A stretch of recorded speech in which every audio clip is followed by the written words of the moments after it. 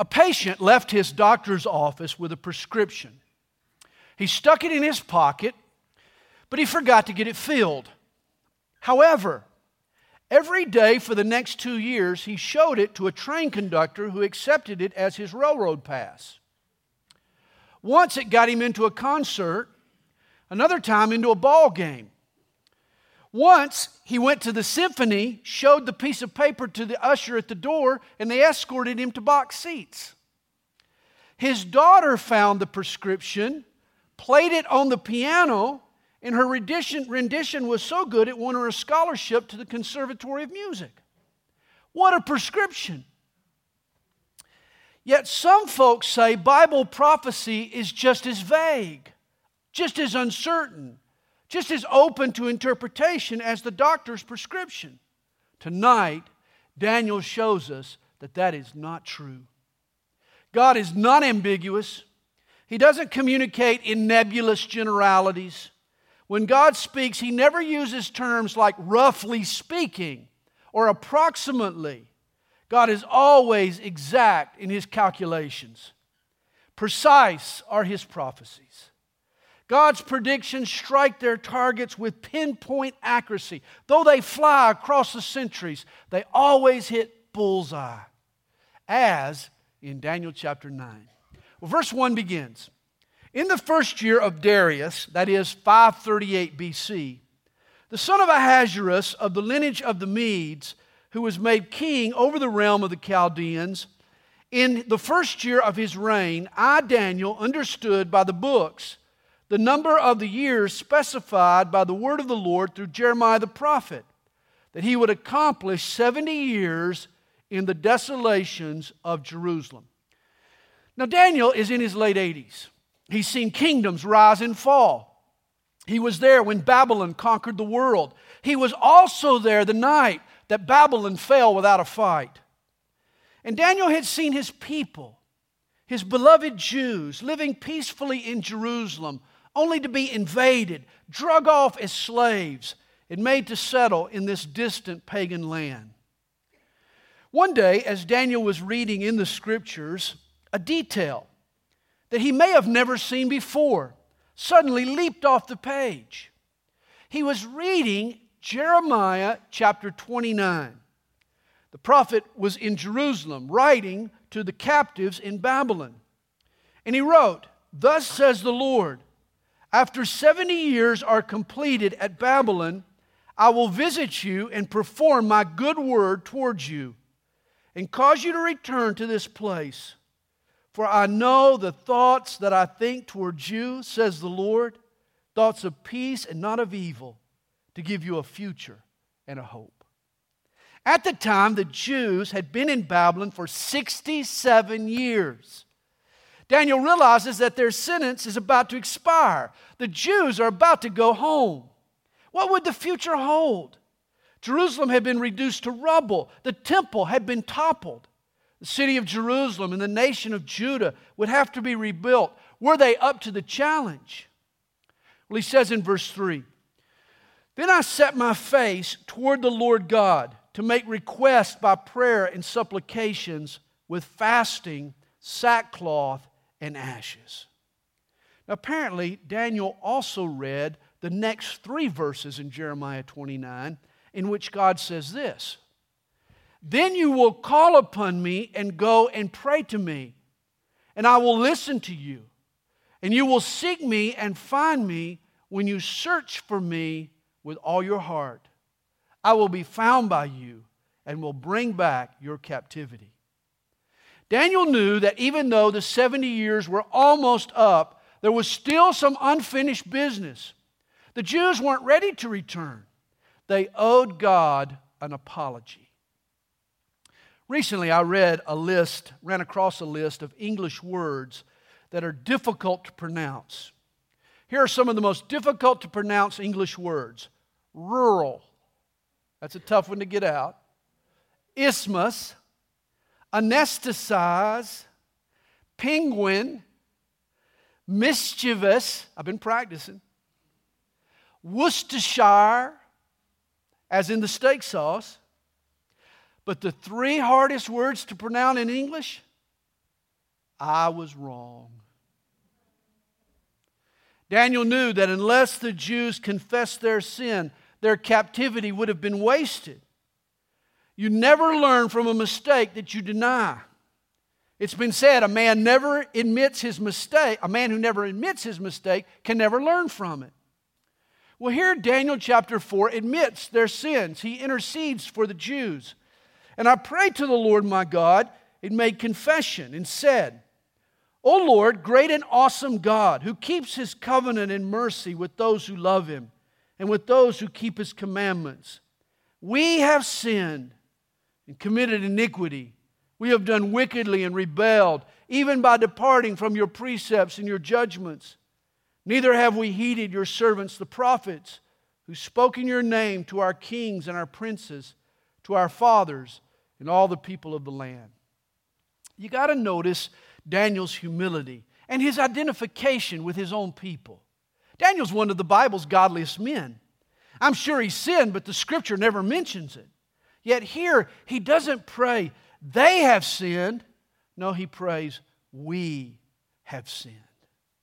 And he doesn't try to gloss over their sin. He doesn't soften sin by renaming it. You know, a lot of people try that. He doesn't just call it a slip or a mistake. Notice the words Daniel uses. Sin, it means to miss the mark. Iniquity is to distort or to warp or to twist. Wickedly speaks of a deliberate defiance. Rebel means to hate authority. Departing from your precepts could be translated to ignore and turn aside from God. You see, sin isn't a mere slip-up.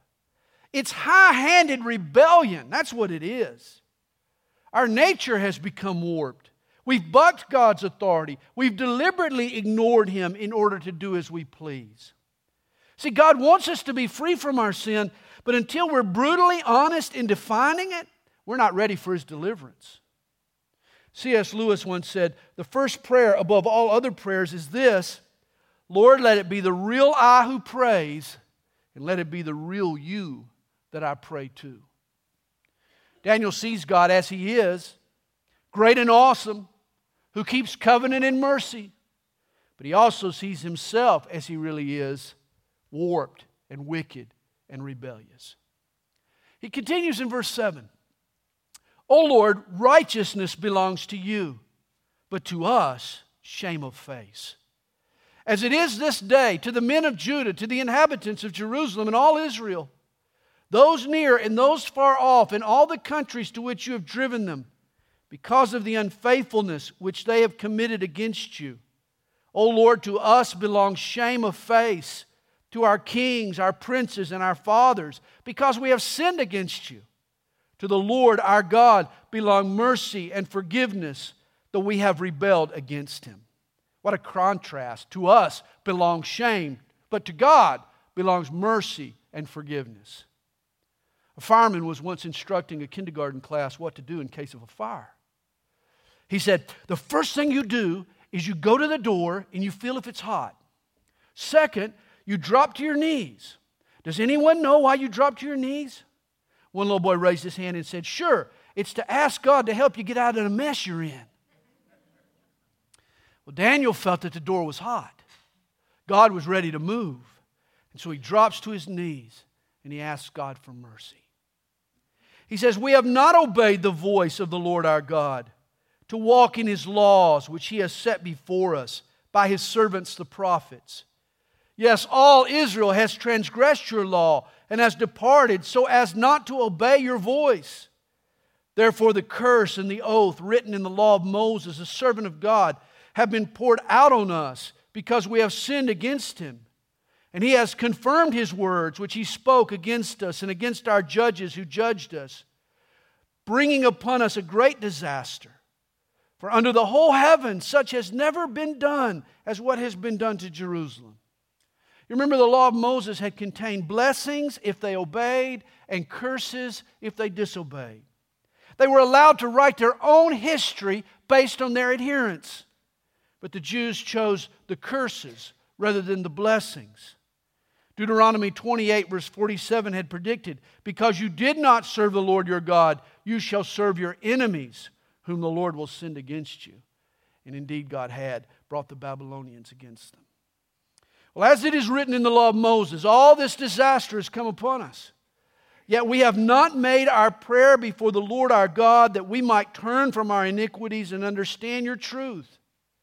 Therefore the Lord has kept the disaster in mind and brought it upon us. For the Lord our God is righteous in all the works which He does, though we have not obeyed His voice. And now, O Lord our God, who brought your people out of the land of Egypt with a mighty hand, and made yourself a name, as it is this day, we have sinned, and we have done wickedly. O Lord, according to all your righteousness, I pray, let your anger and your fury be turned away from your holy city, Jerusalem, your holy mountain. Because for our sins and for the iniquities of our fathers, Jerusalem and your people are a reproach to all those around us. Now, therefore, our God, hear the prayer of your servant and his supplications, and for the Lord's sake, cause your face to shine on your sanctuary, which is desolate. Oh my God, incline your ear and hear. Open your eyes and see our desolations in the city which is called by your name. For we do not present our supplications before you because of our righteous deeds, but because of your great mercies. Verse 18 sounds like it was taken from the New Testament, doesn't it? Bless us, Lord, not because of our righteous deeds, but because of your great mercy. Daniel knows grace. He knows not to barter good works for God's pardon. It doesn't work that way. Forgiveness is about God's mercy, not our merit. Well, verse 19. O Lord, hear. O Lord, forgive. O Lord, listen and act. Do not delay for your own sake, my God, for your city and your people are called by your name. Notice 3 exclamation marks in one verse. Daniel is not just praying, he is praying with passion. And so should we. You've heard it said, don't just say prayers, you need to pray prayers. There's a difference. I've heard it put, the prayer God answers comes not from the roof of your mouth, but from the root of your heart. Here Daniel's praying with all his heart. Verse 20.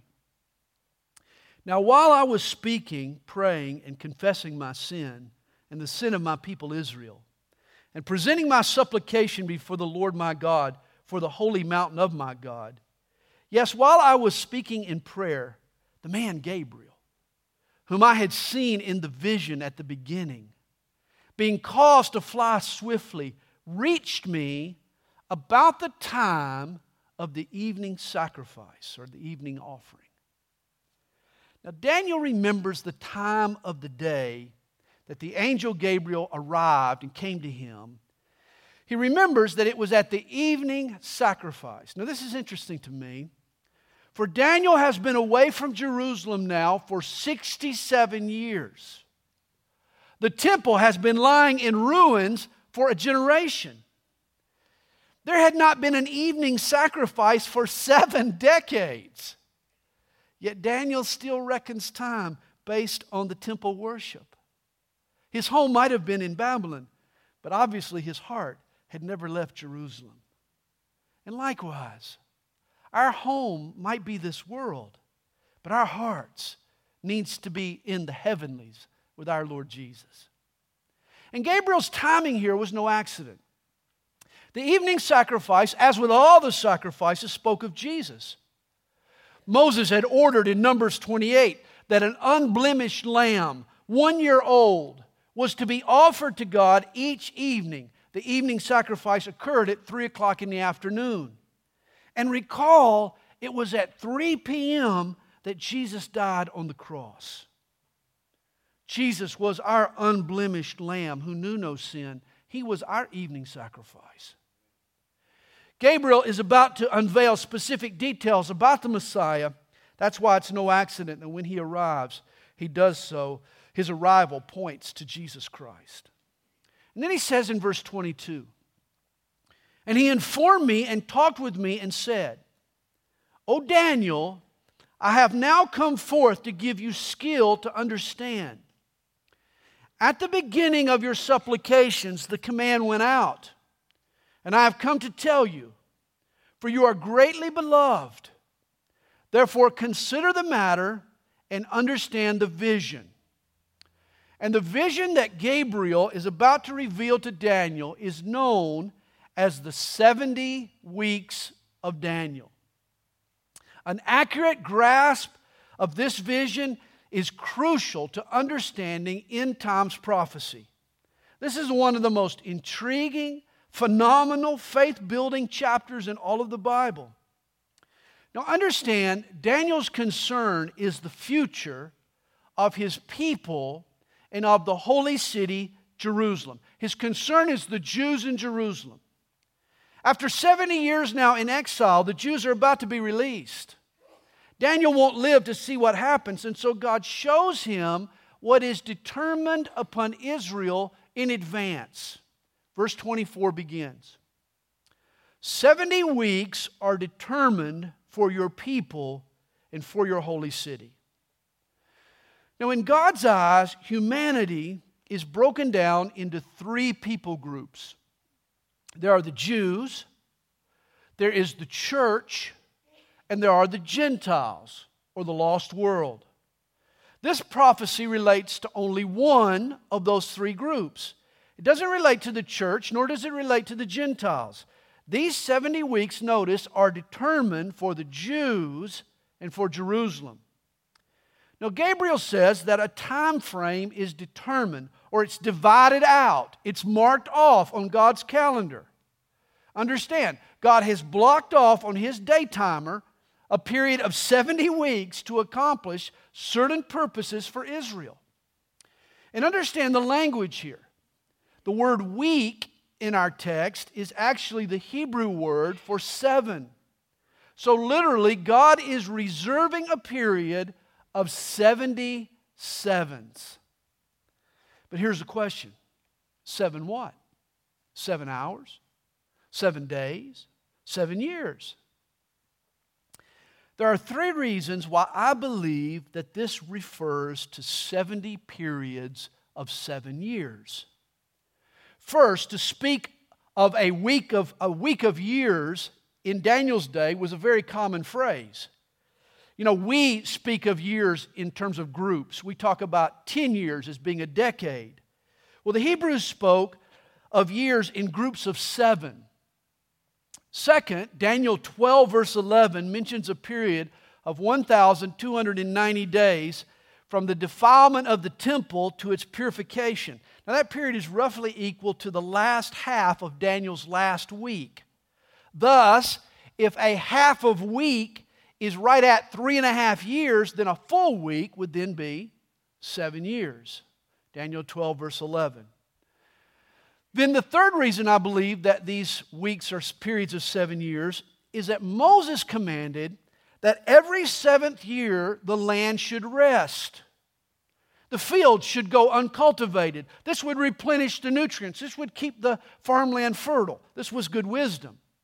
But because of the greed of the Jews, they ignored this command. And it was 2 Chronicles chapter 36 verse 21 that tells us it was for 490 years, or 70 periods of 7 years, that they failed to let the land rest. They violated 70 Sabbath years. That's why they spent 70 years in captivity in Babylon. See, God saw to it that the land would get its rest one way or the other. And so here's the point. It took the Jews 77s, or 490 years, to get into their trouble, and God has allowed it the same amount of time to get the Jews out of trouble. And here are the 6 promises that God is going to accomplish in this coming 490 years. To finish the transgression, to make an end of sins, to make reconciliation for iniquity, to bring in everlasting righteousness, to seal up vision and prophecy, and to anoint the most holy. First, in this 490 years, God is going to end the transgression. This is the cosmic revolt led by Satan. Satan is going to be sacked. The next two promises address the issue of sin. Second, God is going to stop the sinner. He's going to make an end of sins. And third, He's going to cancel out sin. He's going to make reconciliation for iniquity. He's going to issue a pardon and establish a means by which sinners can find peace with a holy God. Fourth, God is going to complete our salvation. He's going to bring in an everlasting righteousness.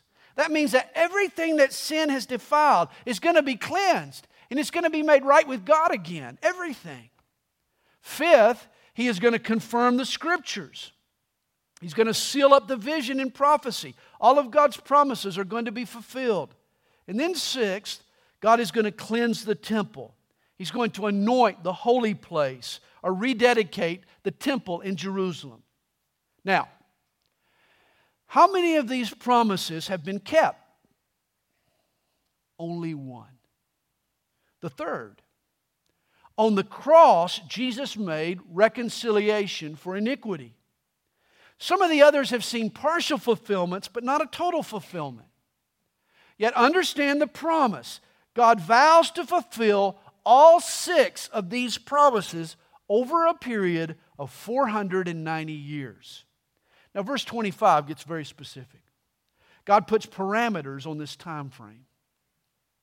Know therefore and understand that from the going forth of the command to restore and build Jerusalem until Messiah the Prince, there shall be 7 weeks and 62 weeks. The street shall be built again, and the wall even in troublesome times. Now here's the starting point for these 70 weeks, or this 490 years. The going forth of the command to restore and build Jerusalem. That occurred, you can read about it, in Nehemiah chapter 2, verse 1. It occurred on March the 14th, 445 BC. That's when the Persian king Artaxerxes issued to a Jew named Nehemiah orders to go back to Jerusalem and to rebuild the walls around the city. Now God breaks down these 77s into 3 groups of weeks. Notice there is 7 weeks, then there's 62 weeks, and then there's 1 week. The first 7, or 49 years, takes us from 445 BC to 397 BC, which was the time of Malachi and the culmination of the Old Testament canon of Scripture. The second section, which includes the first 7 plus 62 weeks, equals 69 weeks. So from the command to restore and build Jerusalem until Mashiach Nagid, or the Messiah the Prince, there shall be 483 years.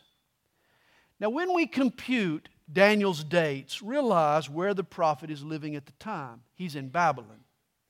And the ancient Babylonians used a 360-day per calendar year. That means 69 weeks or 483 years equals 173,880 days. So realize what our text is telling us. Add 173,880 days to March the 14th, 445 BC, and you'll discover the exact day that the Messiah will present Himself to the Jews and to Jerusalem. He is identifying here the promised Savior. Now, to extrapolate this out onto our Julian calendar, you have to do some technicalities. There's some leap years you have to account for. There's some other nuances in the calendar. Robert Anderson, in his classic book, The Coming Prince, does an excellent job with these tedious calculations. But after all the technicalities get applied, Anderson concludes that 173,880 days from March the 14th, 445 BC, brings you to April the 6th, 32 AD. And do you know what happened on that day? That, my friends, was the Sunday before the Passover, when Jesus rode his donkey down the Mount of Olives and formally presented himself to the nation as their Messiah. The crowd knew what he was doing. They sang a messianic psalm, Psalm 118, and they shouted, "Hosanna, Hosanna, save us now." Realize, 570 years in advance, Daniel is shown the exact day God's Messiah will come to save His people. Is that amazing or what?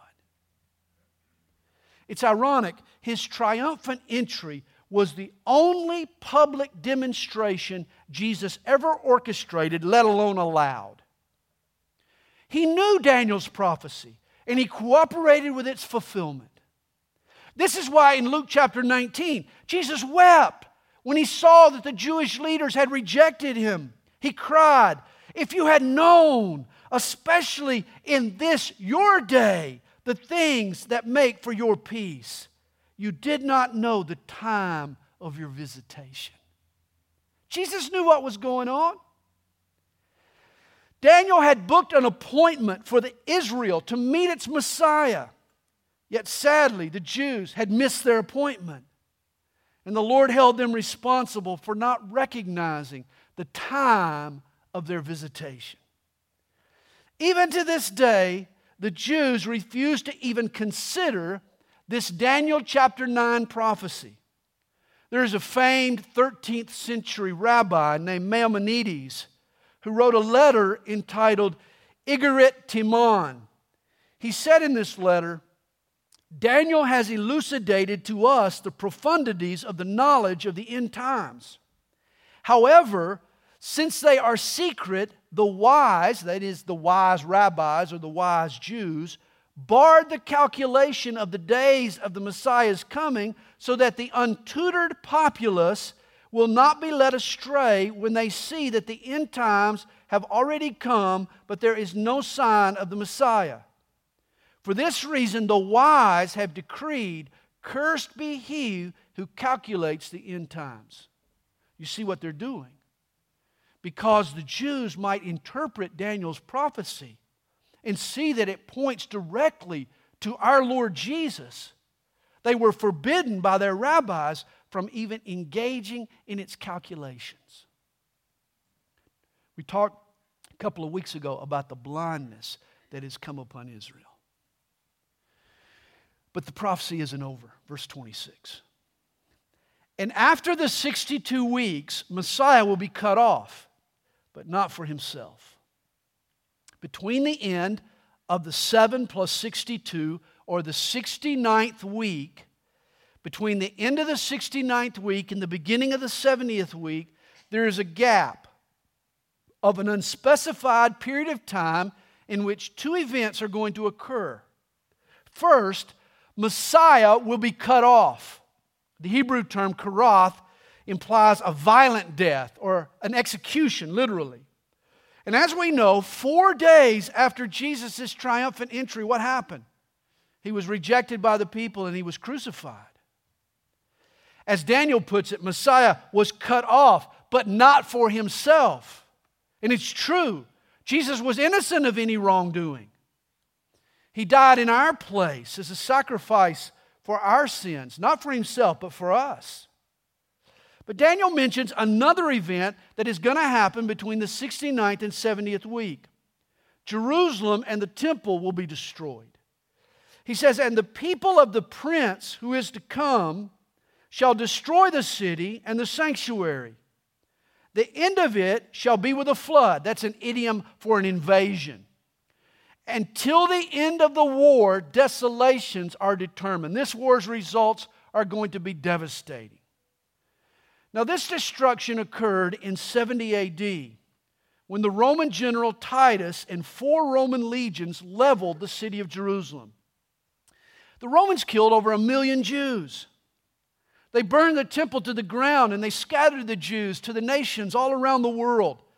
So, for the last 2 millenniums, the Jews have been living as strangers in a strange land. They've been dispersed. It's called the diaspora.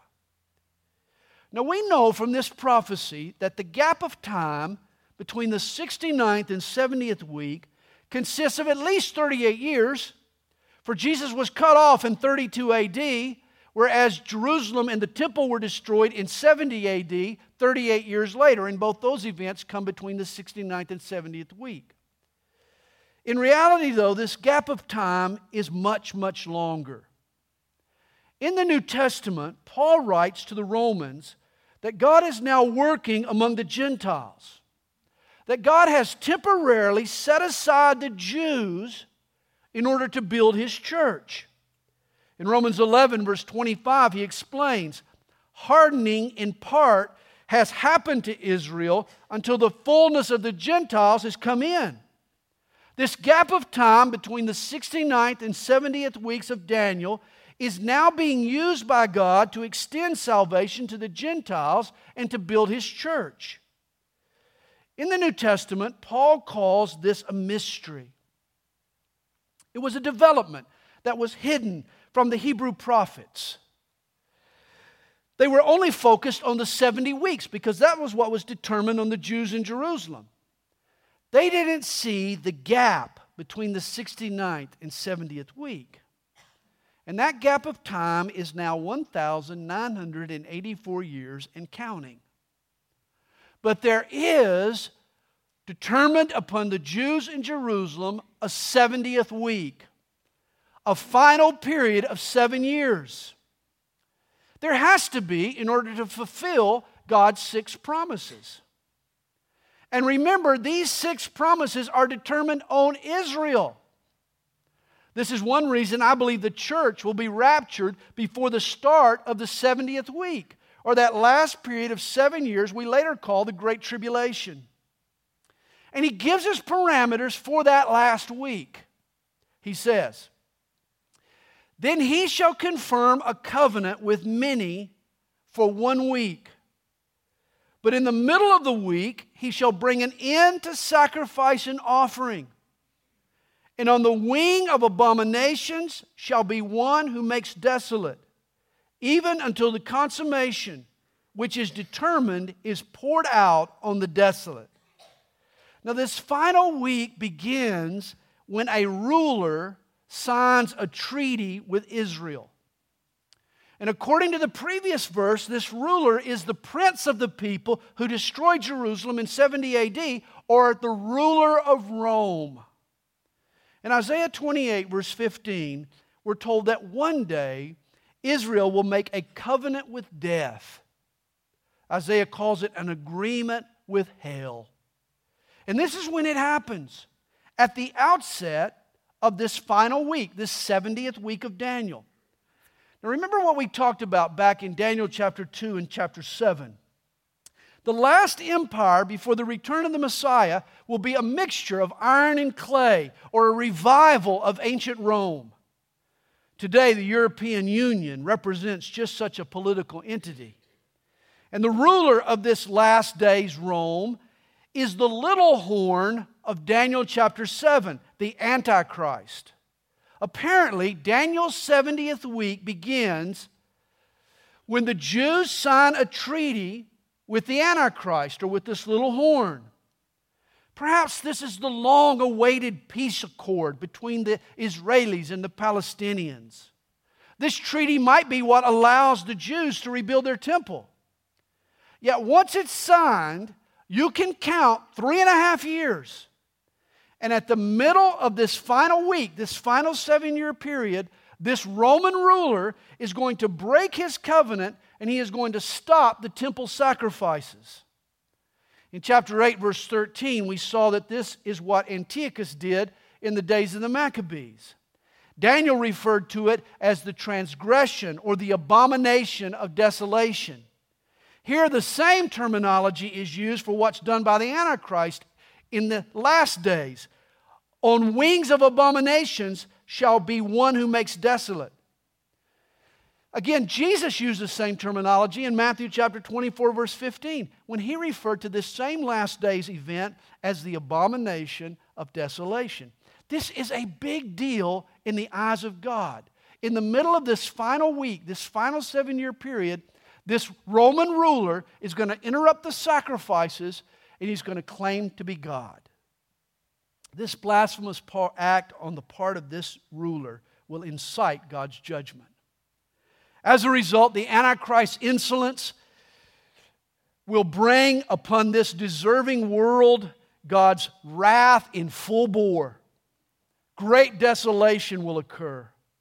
The book of Revelation tells us that God's judgments conclude with the return of Jesus at the end of this 7 years.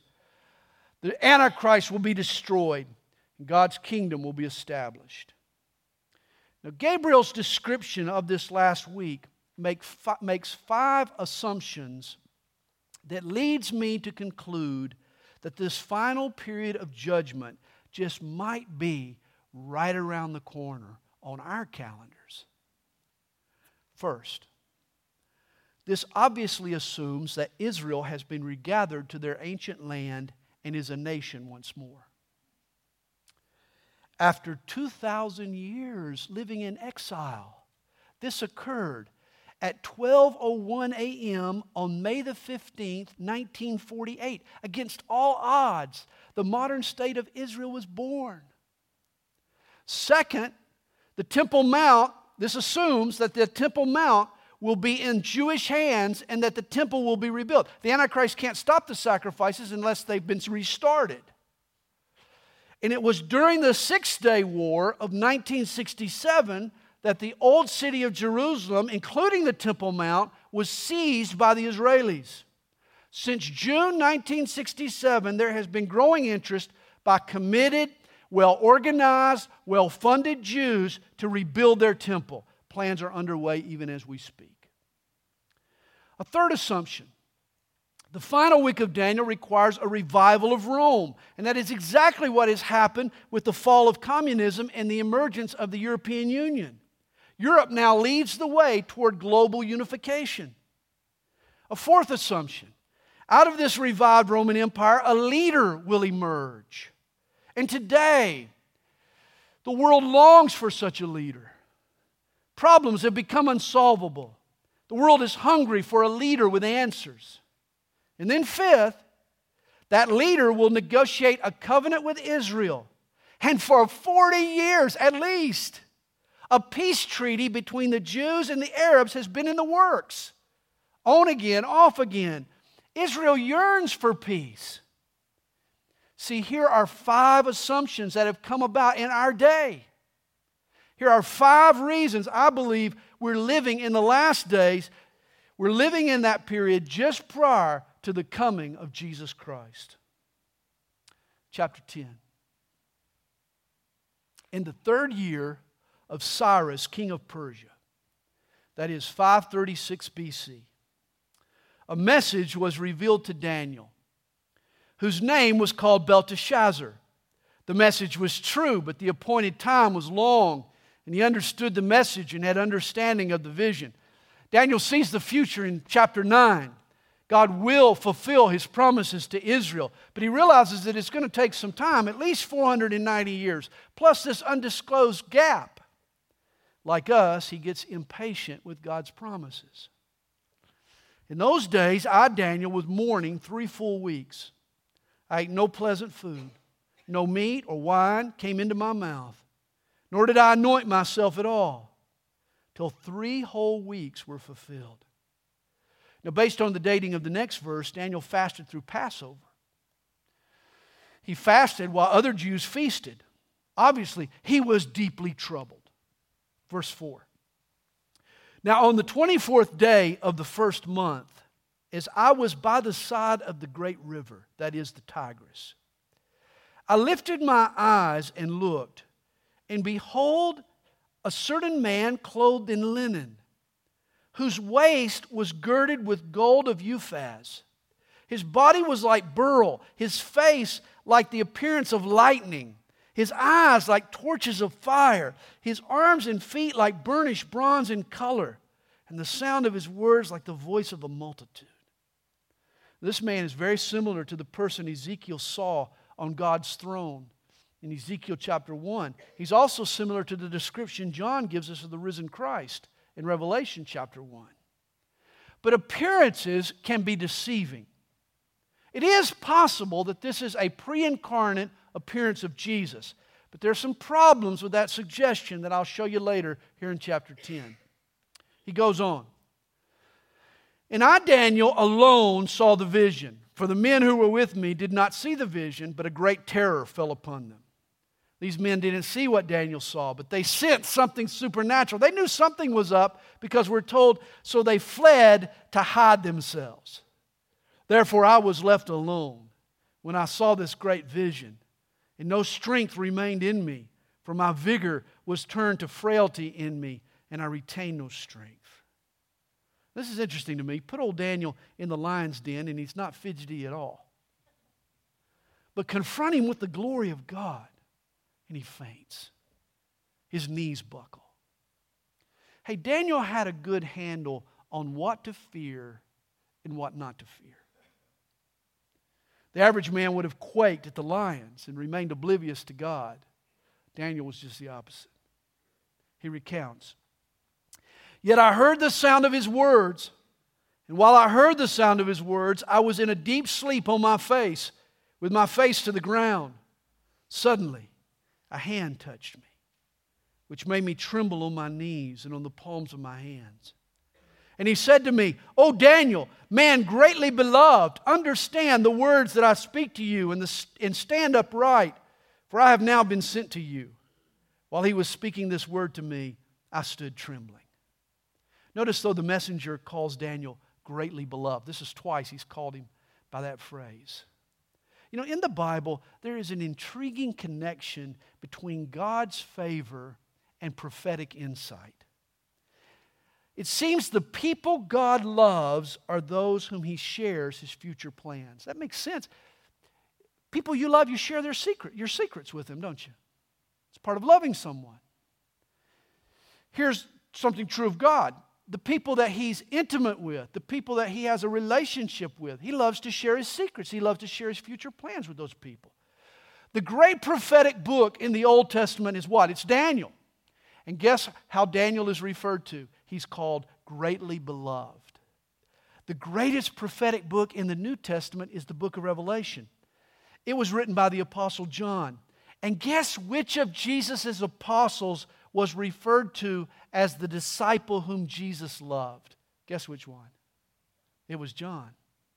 See, God's favor and God's foresight go hand in hand.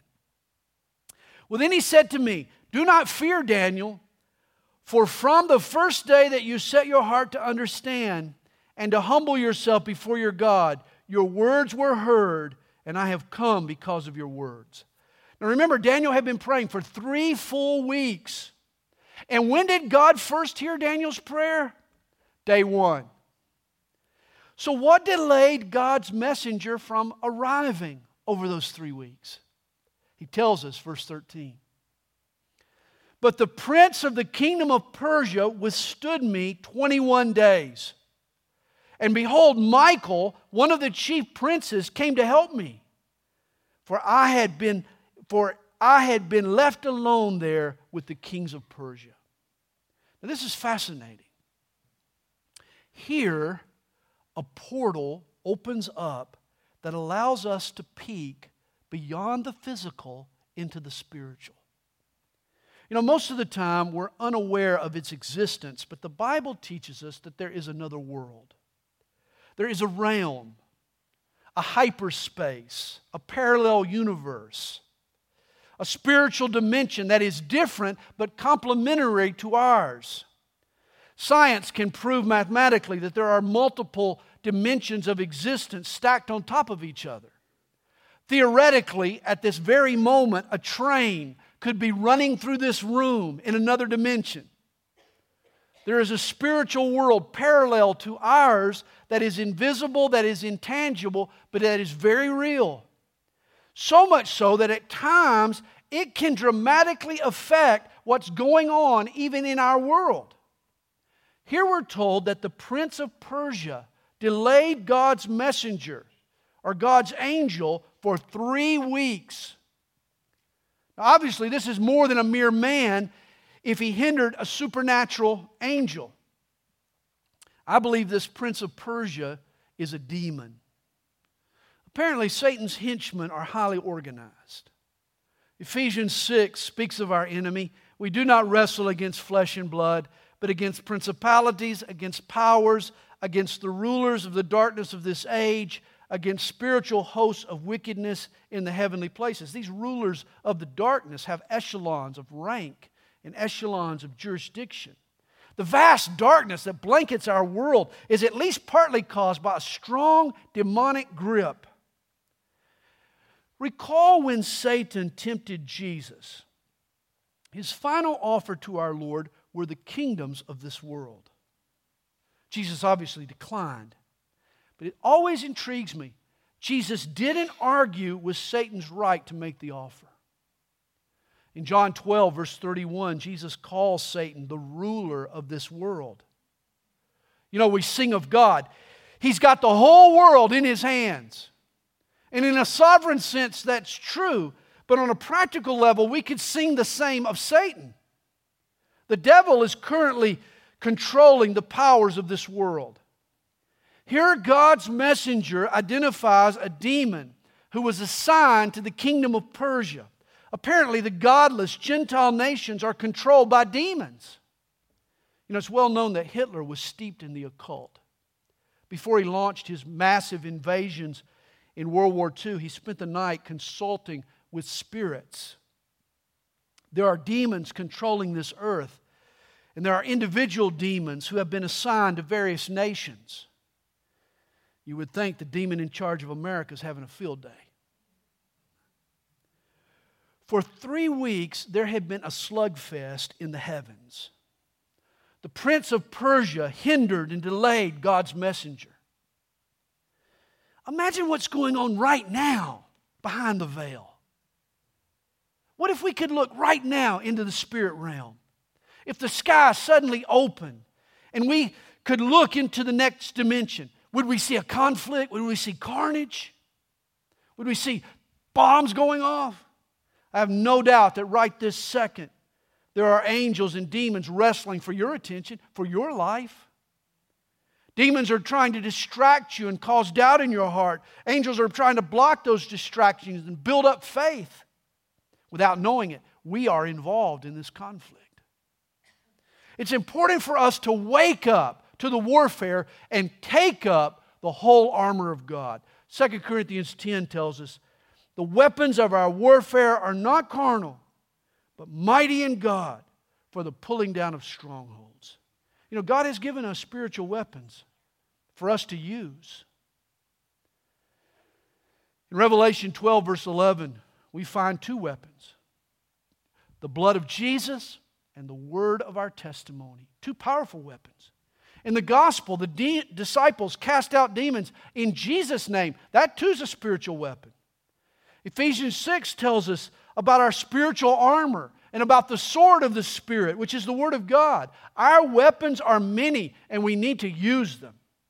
Now here, even though Daniel doesn't realize it, he is involved in this spiritual conflict through prayer. Here's a provocative point. Daniel's fast and this spiritual skirmish both lasted 21 days. I wonder if Daniel had stopped praying on the 20th day, would the angel have broken through? We're not sure. Our text doesn't tell us. But other passages teach that prayer is a key weapon in spiritual warfare.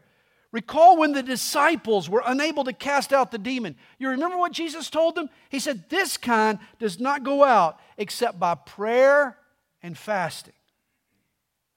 But notice this messenger needed help to break through this demonic resistance. Michael, an archangel, comes to the rescue. He and God's messenger double-team the prince of Persia and together overpower him. That would have been a pay-per-view event you would have wanted to buy. But this is the reason that some scholars reject the idea that the messenger here is Jesus. I mentioned it earlier. Our Lord is too strong to be hindered by a demon. By all the demons, for that matter. Certainly a point worth considering. Well, he says in verse 14, "Now I have come to make you understand what will happen to your people in the latter days. For the vision refers to many days yet to come." The appearance of God's messenger here sort of sets the stage for Daniel's last vision in chapters 11 and 12. "Now when he had spoken such words to me, I turned my face toward the ground and became speechless. And suddenly one having the likeness of the sons of men touched my lips. Then I opened my mouth and spoke, saying to him who stood before me, 'My Lord, because of the vision, my sorrows have overwhelmed me, and I have retained no strength. For how can this servant of my Lord talk with you, my Lord? As for me, no strength remains in me now, nor is any breath left in me.' Then again, the one having the likeness of a man touched me and strengthened me. And he said, 'O man, greatly beloved,'" there's the third time, "'fear not. Peace be to you. Be strong, yes, be strong.' So when he spoke to me, I was strengthened and said, 'Let my Lord speak, for you have strengthened me.'" Notice Daniel gets touched by an angel 3 times in this chapter. The first touch is after Daniel sees God's glory and he faints. The messenger touches Daniel and he rises to his feet. The second touch opens up the communication lines, and the third touch gives God's servant strength again. And you know, God's touch does the same thing in our lives as well. Adoration, communication, fortification. Above all else, that's why we need God's touch in our lives. And then verse 20. "Then he said, 'Do you know why I have come to you? And now I must return to fight with the prince of Persia. And when I have gone forth, indeed the prince of Greece will come. But I will tell you what is noted in the scripture of truth. No one upholds me against these except Michael, your prince.'" In the Bible, the angel Michael's mission always involves Israel. Just as demons are assigned to Gentile nations, apparently God's angels are assigned to His people. Hebrews chapter 1 verse 14 is an interesting verse. It relates to us. It refers to angels as ministering spirits sent forth to minister to those who will inherit salvation. Is there such a thing as a guardian angel? Apparently so. Has an angel been assigned to you? I think so. I like what Pastor Chuck used to say. We're not supposed to pray to angels, but occasionally I say thanks. And after the tough time some of you put your angel through, I think a word of thanks would be appropriate. And there we'll end Daniel chapter 10.